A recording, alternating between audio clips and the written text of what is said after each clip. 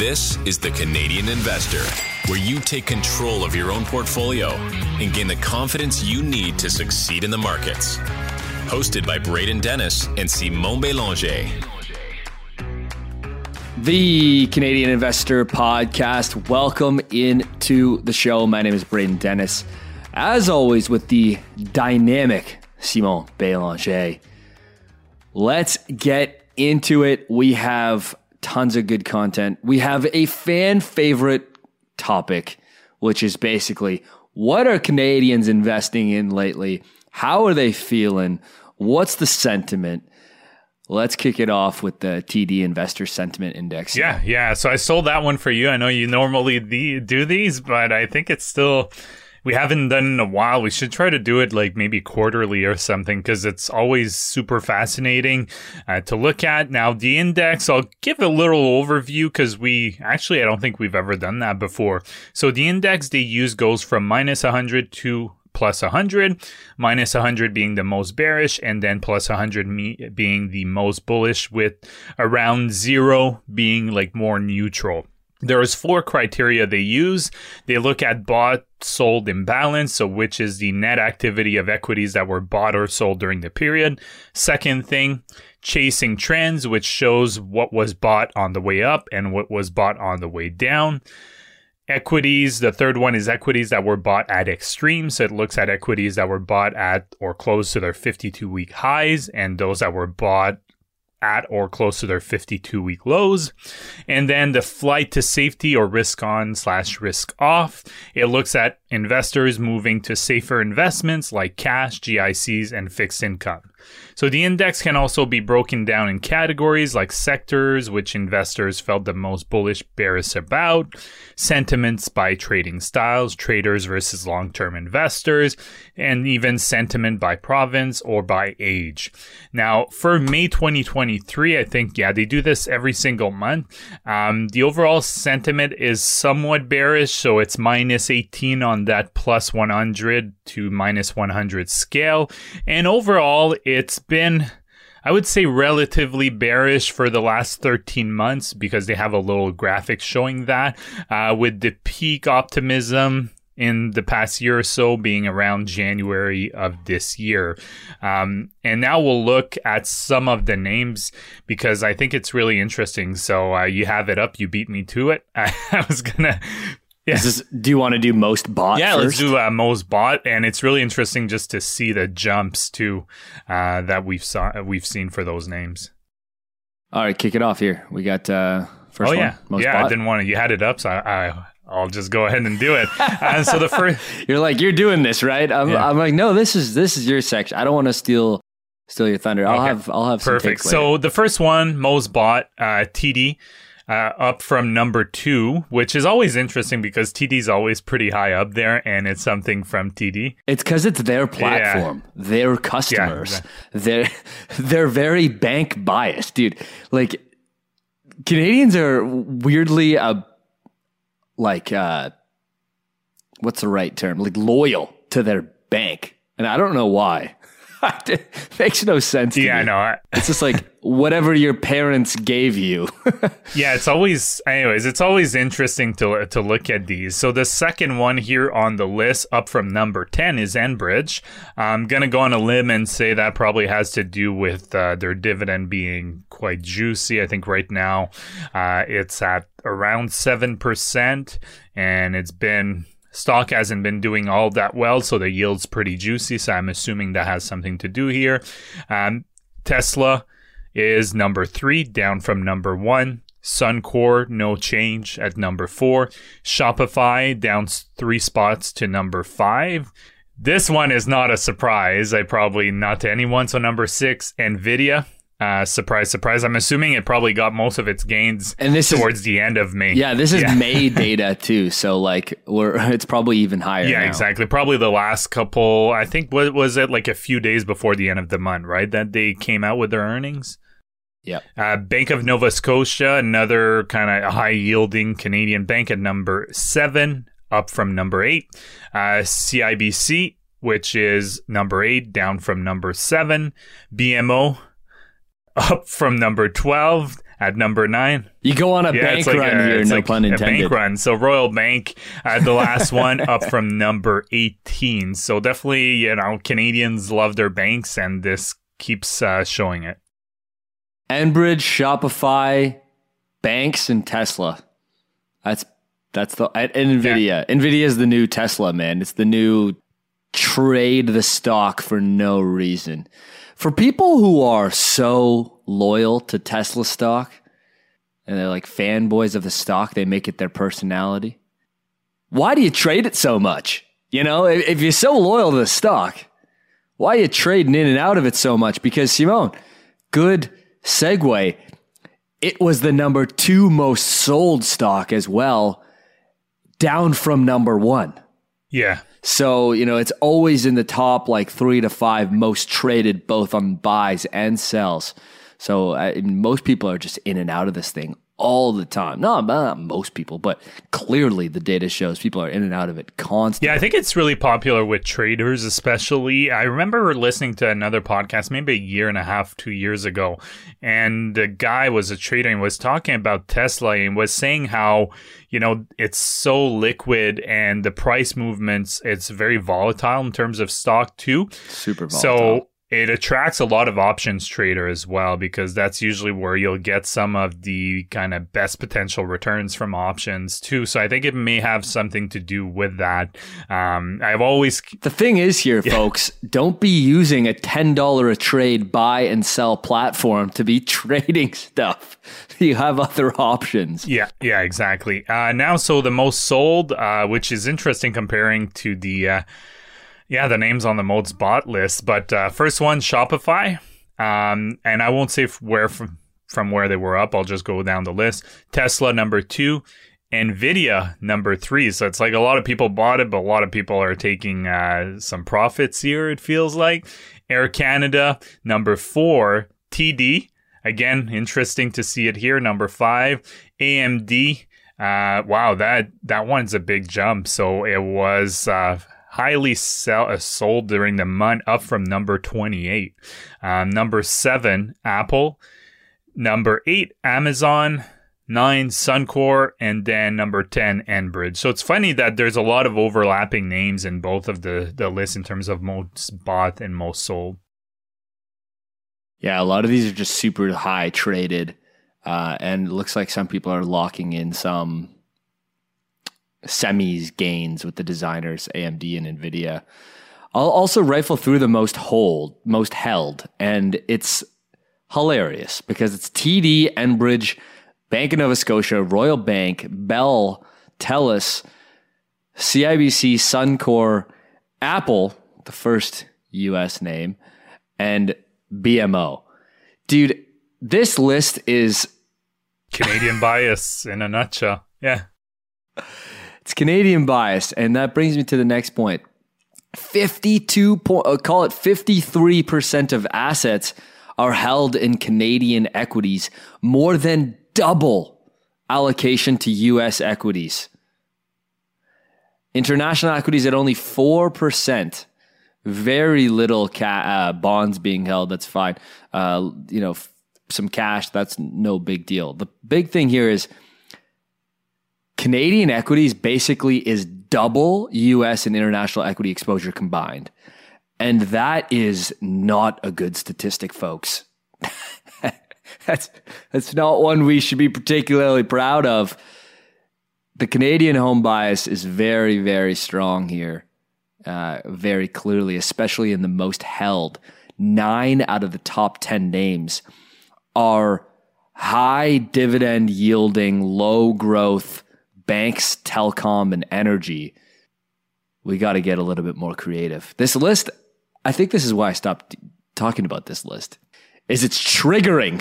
It's a triggering list. Yeah, do self-directed investors do better. This sad. Yeah, and I think it's important too to keep things into context. Like, I don't know what percentage of the Canadian self-directed market TD has, but it's also like it's not a huge sample size. I'm pretty confident at saying that, right? Because TD, I'm sure they have a decent part of the market, but there's a lot of competition in there. There's cheaper brokers, even like a Wealthsimple that has, I think, no cost.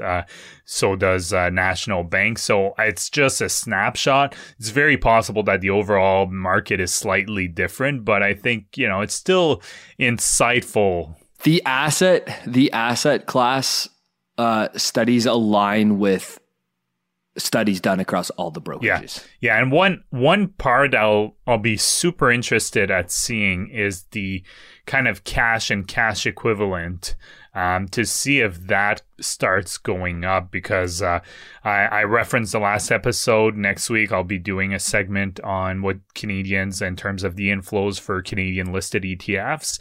And that has been there's been a lot of inflows in money market funds, just not just in the US but Canada too. And so that one is really interesting. I know you have a segment kind of touching on that a bit later today too. I'm going to talk about something kind of similar around asset allocation. I got a tweet here from Holger. Oh God, I'm not even going to try to say his last name.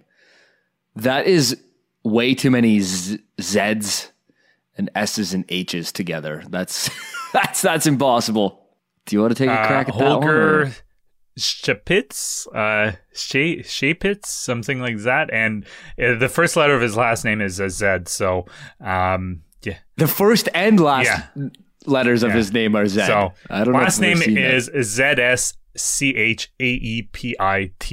So we apologize for butchering the name. If you could do last names in Scrabble, oh baby, you could do almost anything. This guy's last name. This guy's last name would throw that on triple word score. This guy's last name. You flip the board and say, "We're done here." So for the first time ever, yield on cash, bonds, and equities is the same. The yield on 3-month Treasury bills, 5.3% this week after the Fed held the interest rate. That is the same level as the expected 12-month forward return across the S&P 500, which has risen 15% since January. So here, I'll throw a little screen share for the beautiful people at jointci.com. Get to see our beautiful faces and our graphics. And you can see here the top line, the S&P index earnings yield, which is just the inverse of the PE ratio of the market, gives you a percentage. And you can see it's come down a little bit with valuations gone up here in 2023. It took a big dip in 2021 as expected, rose in 2022. This is just because the prices went down, right? Prices went down and earnings yields or earnings and forward earnings looked pretty good, because that's what this is, forward earnings. U.S. corporate government investment grade bonds, not government. U.S. corporate investment grade bonds have risen dramatically, of course, and so has the U.S. 3-month Treasury rate. And they basically all meet at about 5.5, just under. And apparently this hasn't happened in multiple decades, apparently, from not only this graphic and the comments in below on Twitter. So I thought this is quite interesting. This is not a, hey, run for the exit sign on equities and get into fixed income. But it is interesting to see how different the environment is that we are now in compared to, the very, very low interest rate phenomenon that we've been under for, the better part of 15 years before this. Yeah, exactly. And the earnings yield, typically the higher it's going to be, the better potential returns that you'll have, at least for That's right. The medium term, at least, I would say. But even into the long term, but having more possibilities, I think it's really interesting, because I've been saying that quite a bit. And my portfolio, I've been allocating a little bit that same way, is that, it's so attractive now. You can park in 3 months, 1 to 3 months U.S. Treasury bills, and you get over 5%, and it's backed by the U.S. government. So I don't know. There has to be a bigger gap for it to make a whole lot of sense to invest in equities. Obviously, if you dollar cost average, it kind of alleviates some of that issue that people might have. But again, you do have this other option where, you don't need to do one or the other, but like what I'm doing is just I'm doing kind of a split between both of them because it's kind of nice to have some dry powder that's yielding 5% plus right now in my portfolio. And if I do see some really good opportunity, then I'm ready to pounce on them. Yeah, good point. There's like an implied IRR and having the ability to act on opportunity. And for those who are listening at home, and you hear the talking heads on financial media websites and TV stations, you'll hear earnings yields or free cash flow yields. It is just the inverse of the price to earnings ratio. So price to earnings ratio is price over earnings. So price of the share versus earnings per share as the denominator. This is flip it. So earnings up top, price on the bottom. And it sounds more fancy, right? Because now you're in a percentage and you get like, the earnings yield, the implied earnings yield. And this one's 12-month forward. So looking at next year's earnings. So don't get tripped up when you hear fancy words on the internet and in TV. Oftentimes, it is a refreshed version of something that you already know.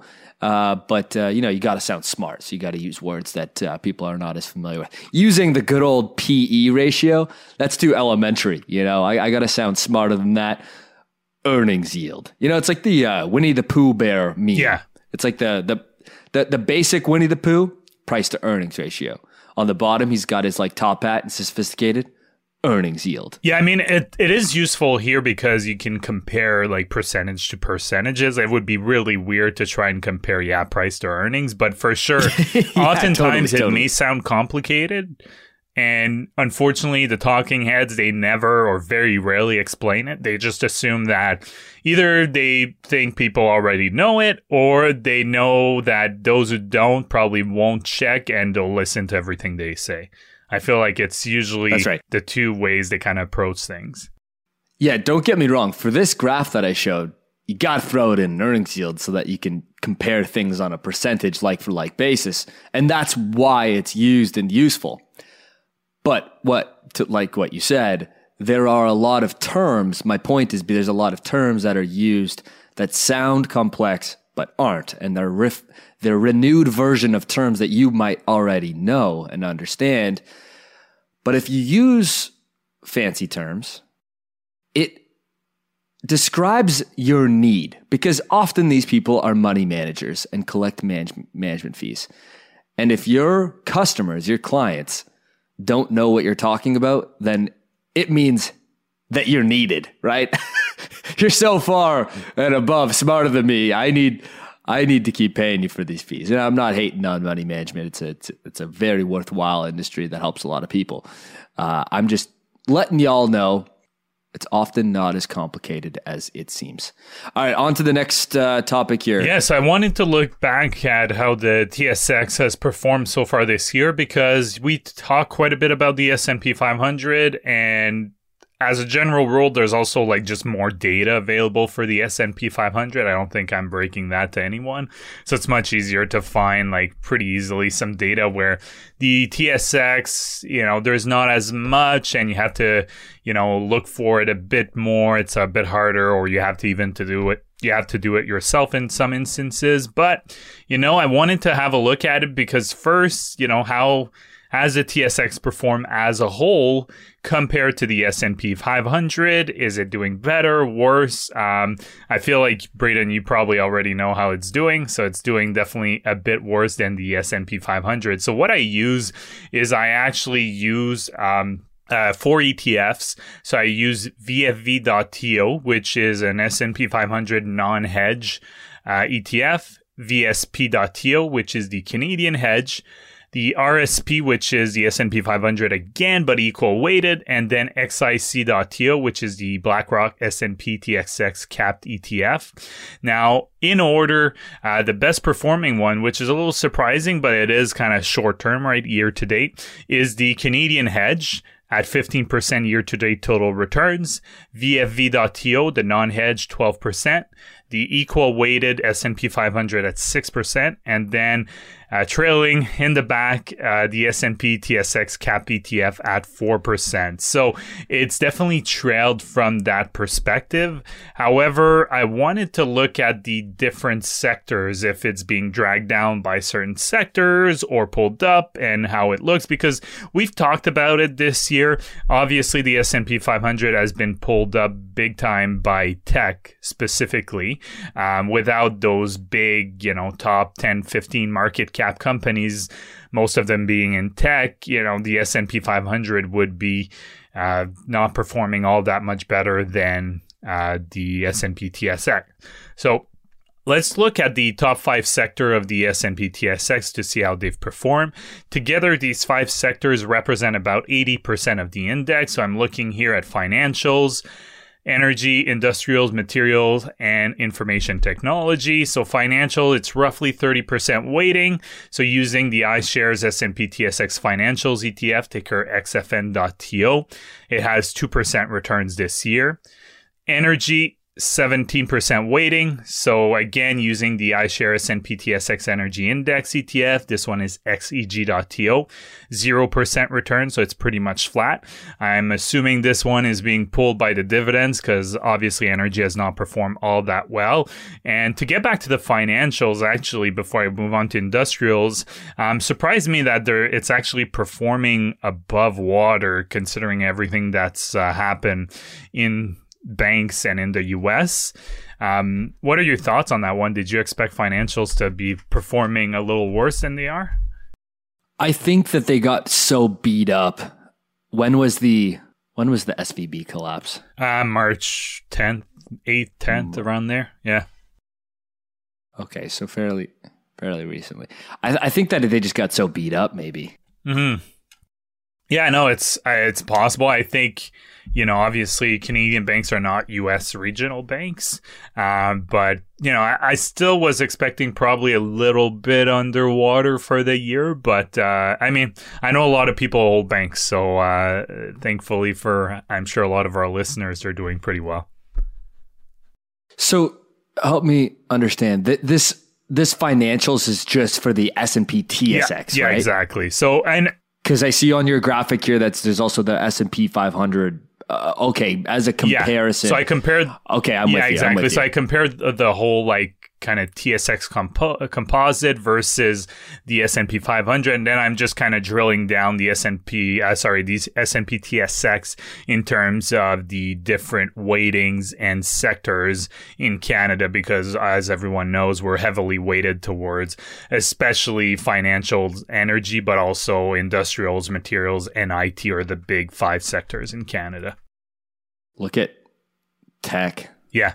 I'll go over that. So now the next one here, industrial. So the weighting here is 14%. I used the BMO equal weight industrial ETF. It's the only one I could find that made sense. Ticker ZIN.TO. And this one has had 12% returns this year. So I'm not surprised industrials have actually performed quite well. Materials, 12% weighting. Obviously, a lot of the mining companies here. And using the iShares Cap Material Index, XMA.TO. This one is a bit underwater, so minus 1% returns. Not surprising, commodities have not performed all that well so far this year. And then the one you reference, information technology, 8% weighting. And I use the iShare Capped Information Tech ETF, XIT.TO, which not a lot of names, obviously, because Canada is not a major player in tech. It's Shopify and Constellation, yeah, basically. 50% of the index is those two. And this one has returned 35%. So it's been, I guess it aligns with the US, what we're seeing, because I've also pulled some information from sector SPDR. And it's actually, obviously in the US, there's definitely more of a sample size. But it gives people an idea of what it looks like in the US, and they have more names in the index. So, of course, I think the data is a little bit better because there's such a limited amount of names, especially for certain sectors in Canada. But it still, aligns pretty quickly. If you look at tech in the US, it's up 39% and 35% for the TSX. And all the other sectors, I think, are pretty in alignment. Obviously, communication services, that interjects a lot with tech. You have like a Google, for example, or Alphabet, which is typically in that sector. So keep that in mind if people are kind of wondering why they're doing so well. But the TSX, it's performing not as well as the S&P 500, but overall the sectors are pretty similar. That tech number is alarming. I guess the key here, right, is we just touched on this in a second ago. Whenever you're presented with data, it's always really important to remember to drill down. And we just did drill down, but it's easy to kind of quickly overlook that. We said, okay, it's mostly Constellation and Shopify. And look how those two constituents have done well. And this leads me to a point where you're talking about this, index performance year to date. And you're seeing the S&P up 15% year to date, roughly. And you get tricked into thinking that the market has just been ripping higher across the board, when it's really just a few select names that have driven so much of the performance on a market cap weighted adjust. Like, what has Apple done year to date, which is 8% of the S&P these days? Apple stock year to date total return is up. I mean, it's doing well, and it shows, right? If you just look at the RSP, which is the equal weighted S&P 500, 48. Is it? I had to really. I looked on Stratosphere, and I was like, I can't be right. That number's got to be wrong. I'm like, that number's got to be wrong. 40%. I just checked a bunch of other sites. Oh yeah, it is. And then even just the Google, just a graph. Apple opened year to date at 125, and it has been nothing but up. Yeah, I guess my 48%, bro. Didn't I talk about that a couple months ago? On a $2.5 trillion business. I mean, we were just talking about how it's going to hit $3 trillion or whatever soon, but my goodness. The ultimate blue chip or safety stock. I think that's what it is. People just go to Apple because, it's been dominating for so long. And yeah, I think it's just what it is now. People go to Apple because they view it as a safety stock, a safety tech stock that they get an allocation or exposure to the tech space, but with extreme safety. I think that's how people view Apple. Maybe I'm wrong, but what's the other explanation? The second largest constituent at $2.5 trillion, Microsoft, is up 40.6% year to date. Just the share price, and you've been paid a couple bucks on the div. Where I'm going with this is don't be alluded into the fact that you see, the market's gone up, or say to yourself, oh, I'm a bad investor because I'm underperforming this year. It's basically just a few names that are mostly mega caps that are driving almost all the returns here for the S&P. When you have something that's 8% and 6% of the weighting, respectively, that are up 45 or 48 and 40%, and then you have Nvidia, Tesla, Google, the Magnificent Seven or whatever people are calling them these days, up big, and it's June. It's very misleading, and it can be frustrating if you're not in those names, right? And that's why people say it's so hard to beat the index. Exactly. Because it is. Yeah. And I definitely have more. I don't have that much exposure to those names directly, but I do have quite a decent amount with my index funds, especially my pension, but other index funds that I have. So I think, for me, it's I guess it justifies having that hybrid approach where I do invest in some specific companies, but I have a decent portion in the index. But no, I think it's super well put. I mean, like I've mentioned a couple times now, if you look at RSP, which is the equal weighted, I mean, it's doing well at 6% total returns, but I mean, it's nowhere near the 15% of the market cap weighted. Yeah. I'm having a good year. I know that. Yeah, me too. I know you are too. Yeah, after 2022, I mean, it's good for a change. Yeah, you're up over 20%. I'm up over 20%. Yeah. I mean, it also shows that we invest long term. We don't panic. It would have been easy to panic after 2022, especially after Monster 2020 and 2021. But at the end of the day, you can't really time the market. Bro, your book did 64% in 2020. Yeah, I did. I had a good your returns were. You did 64% in 2020 and 29.8% in 2021. In 2020, I did 14, so you smoked me. But then I got you in 2021 at 36%. And 2022, I got crushed, especially with my Bitcoin 2022, allocation. You had double the drawdown I did. Mm-hmm. So yeah, I'm over here boring as can be. No, dude. I mean, we've done well, and the reality is we're not trading. We're not in and out of names. This is the really important thing, right? We're just talking about people being in and out of names all the time. If you like the stock and it's up 20%, why are you taking profits on something that, I was just listening to Barry Schwartz, and he was talking about First Service, and he bought First Service stock in 2004, and they sold it in like 2006 after making a nice gain on it.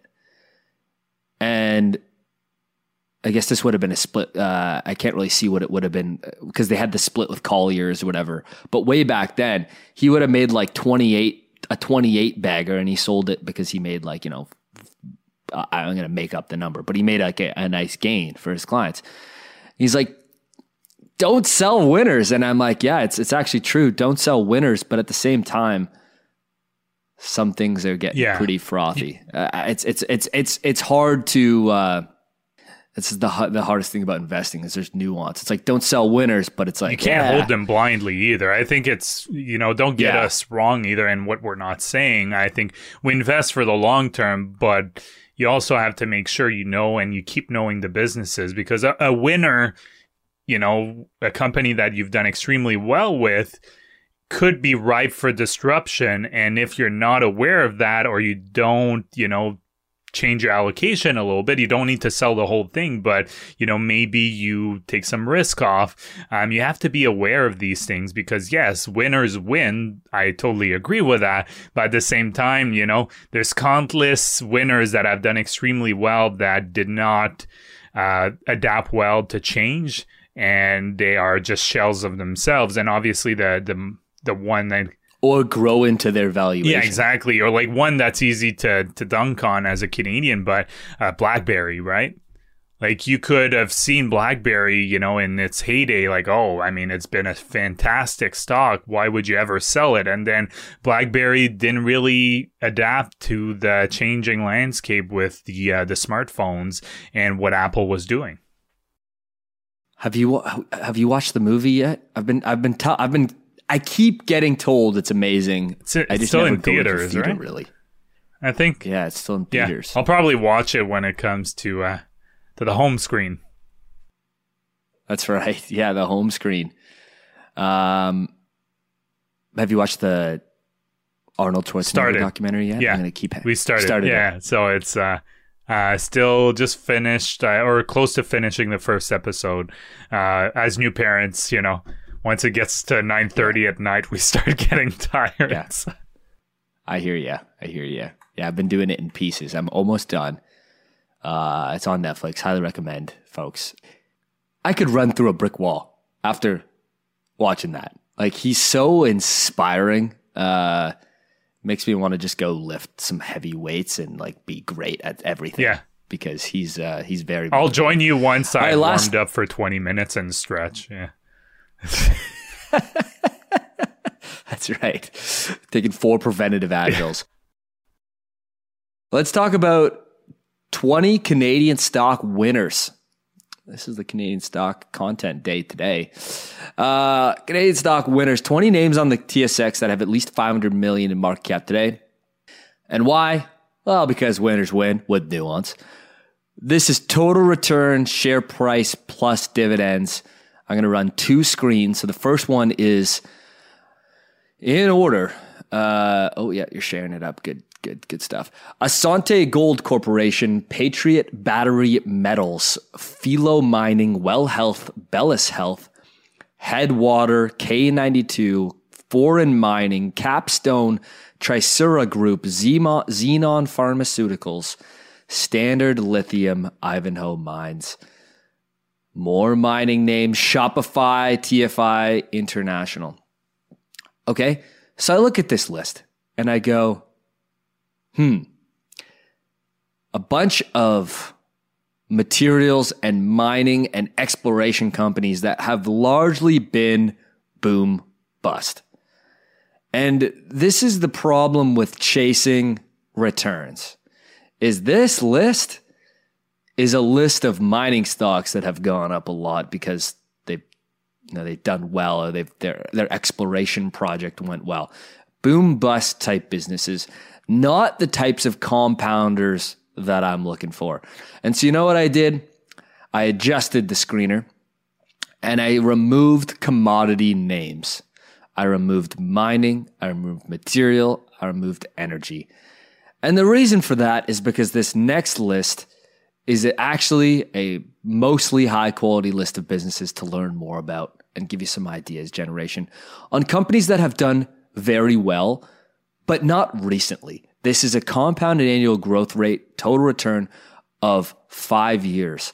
At first, we have Trisura Group, Trisura Group and TFI International, the only 2 names that were on the first list. Thomson Reuters, Element Fleet Management Corp. Watch out for this one, actually. Do some digging. I don't know about that one. GoEasy, ATS Corporation, which is the automation company. It's pretty cool.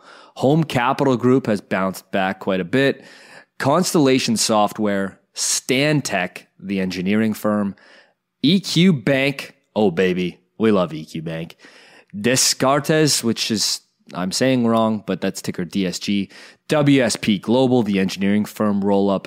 A stock I have owned for 5. I've owned the stock since 2018. It's done tremendously. I think there's still a huge room for growth there, even at 17 billion in market cap. Storage Vault, Couche-Tard keeps getting it done. Aritzia, which is on a nice little pullback. Dude, I went into Aritzia the other day at the mall. A little channel check. They're doing all right.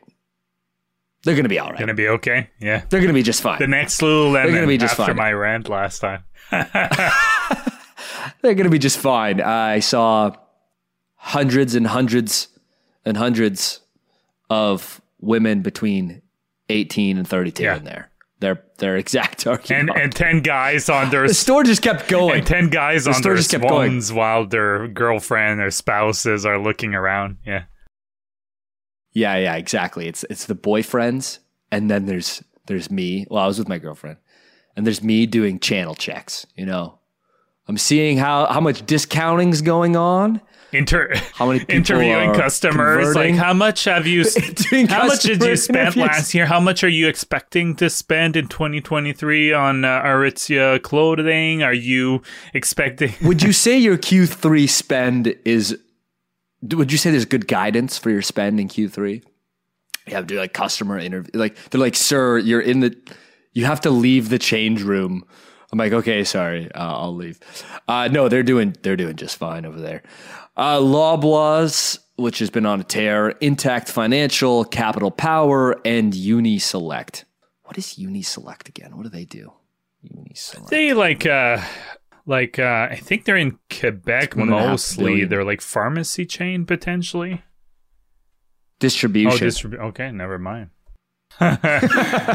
Like, I don't know. Yeah, it's a logistics business. 15 distribution centers. Okay.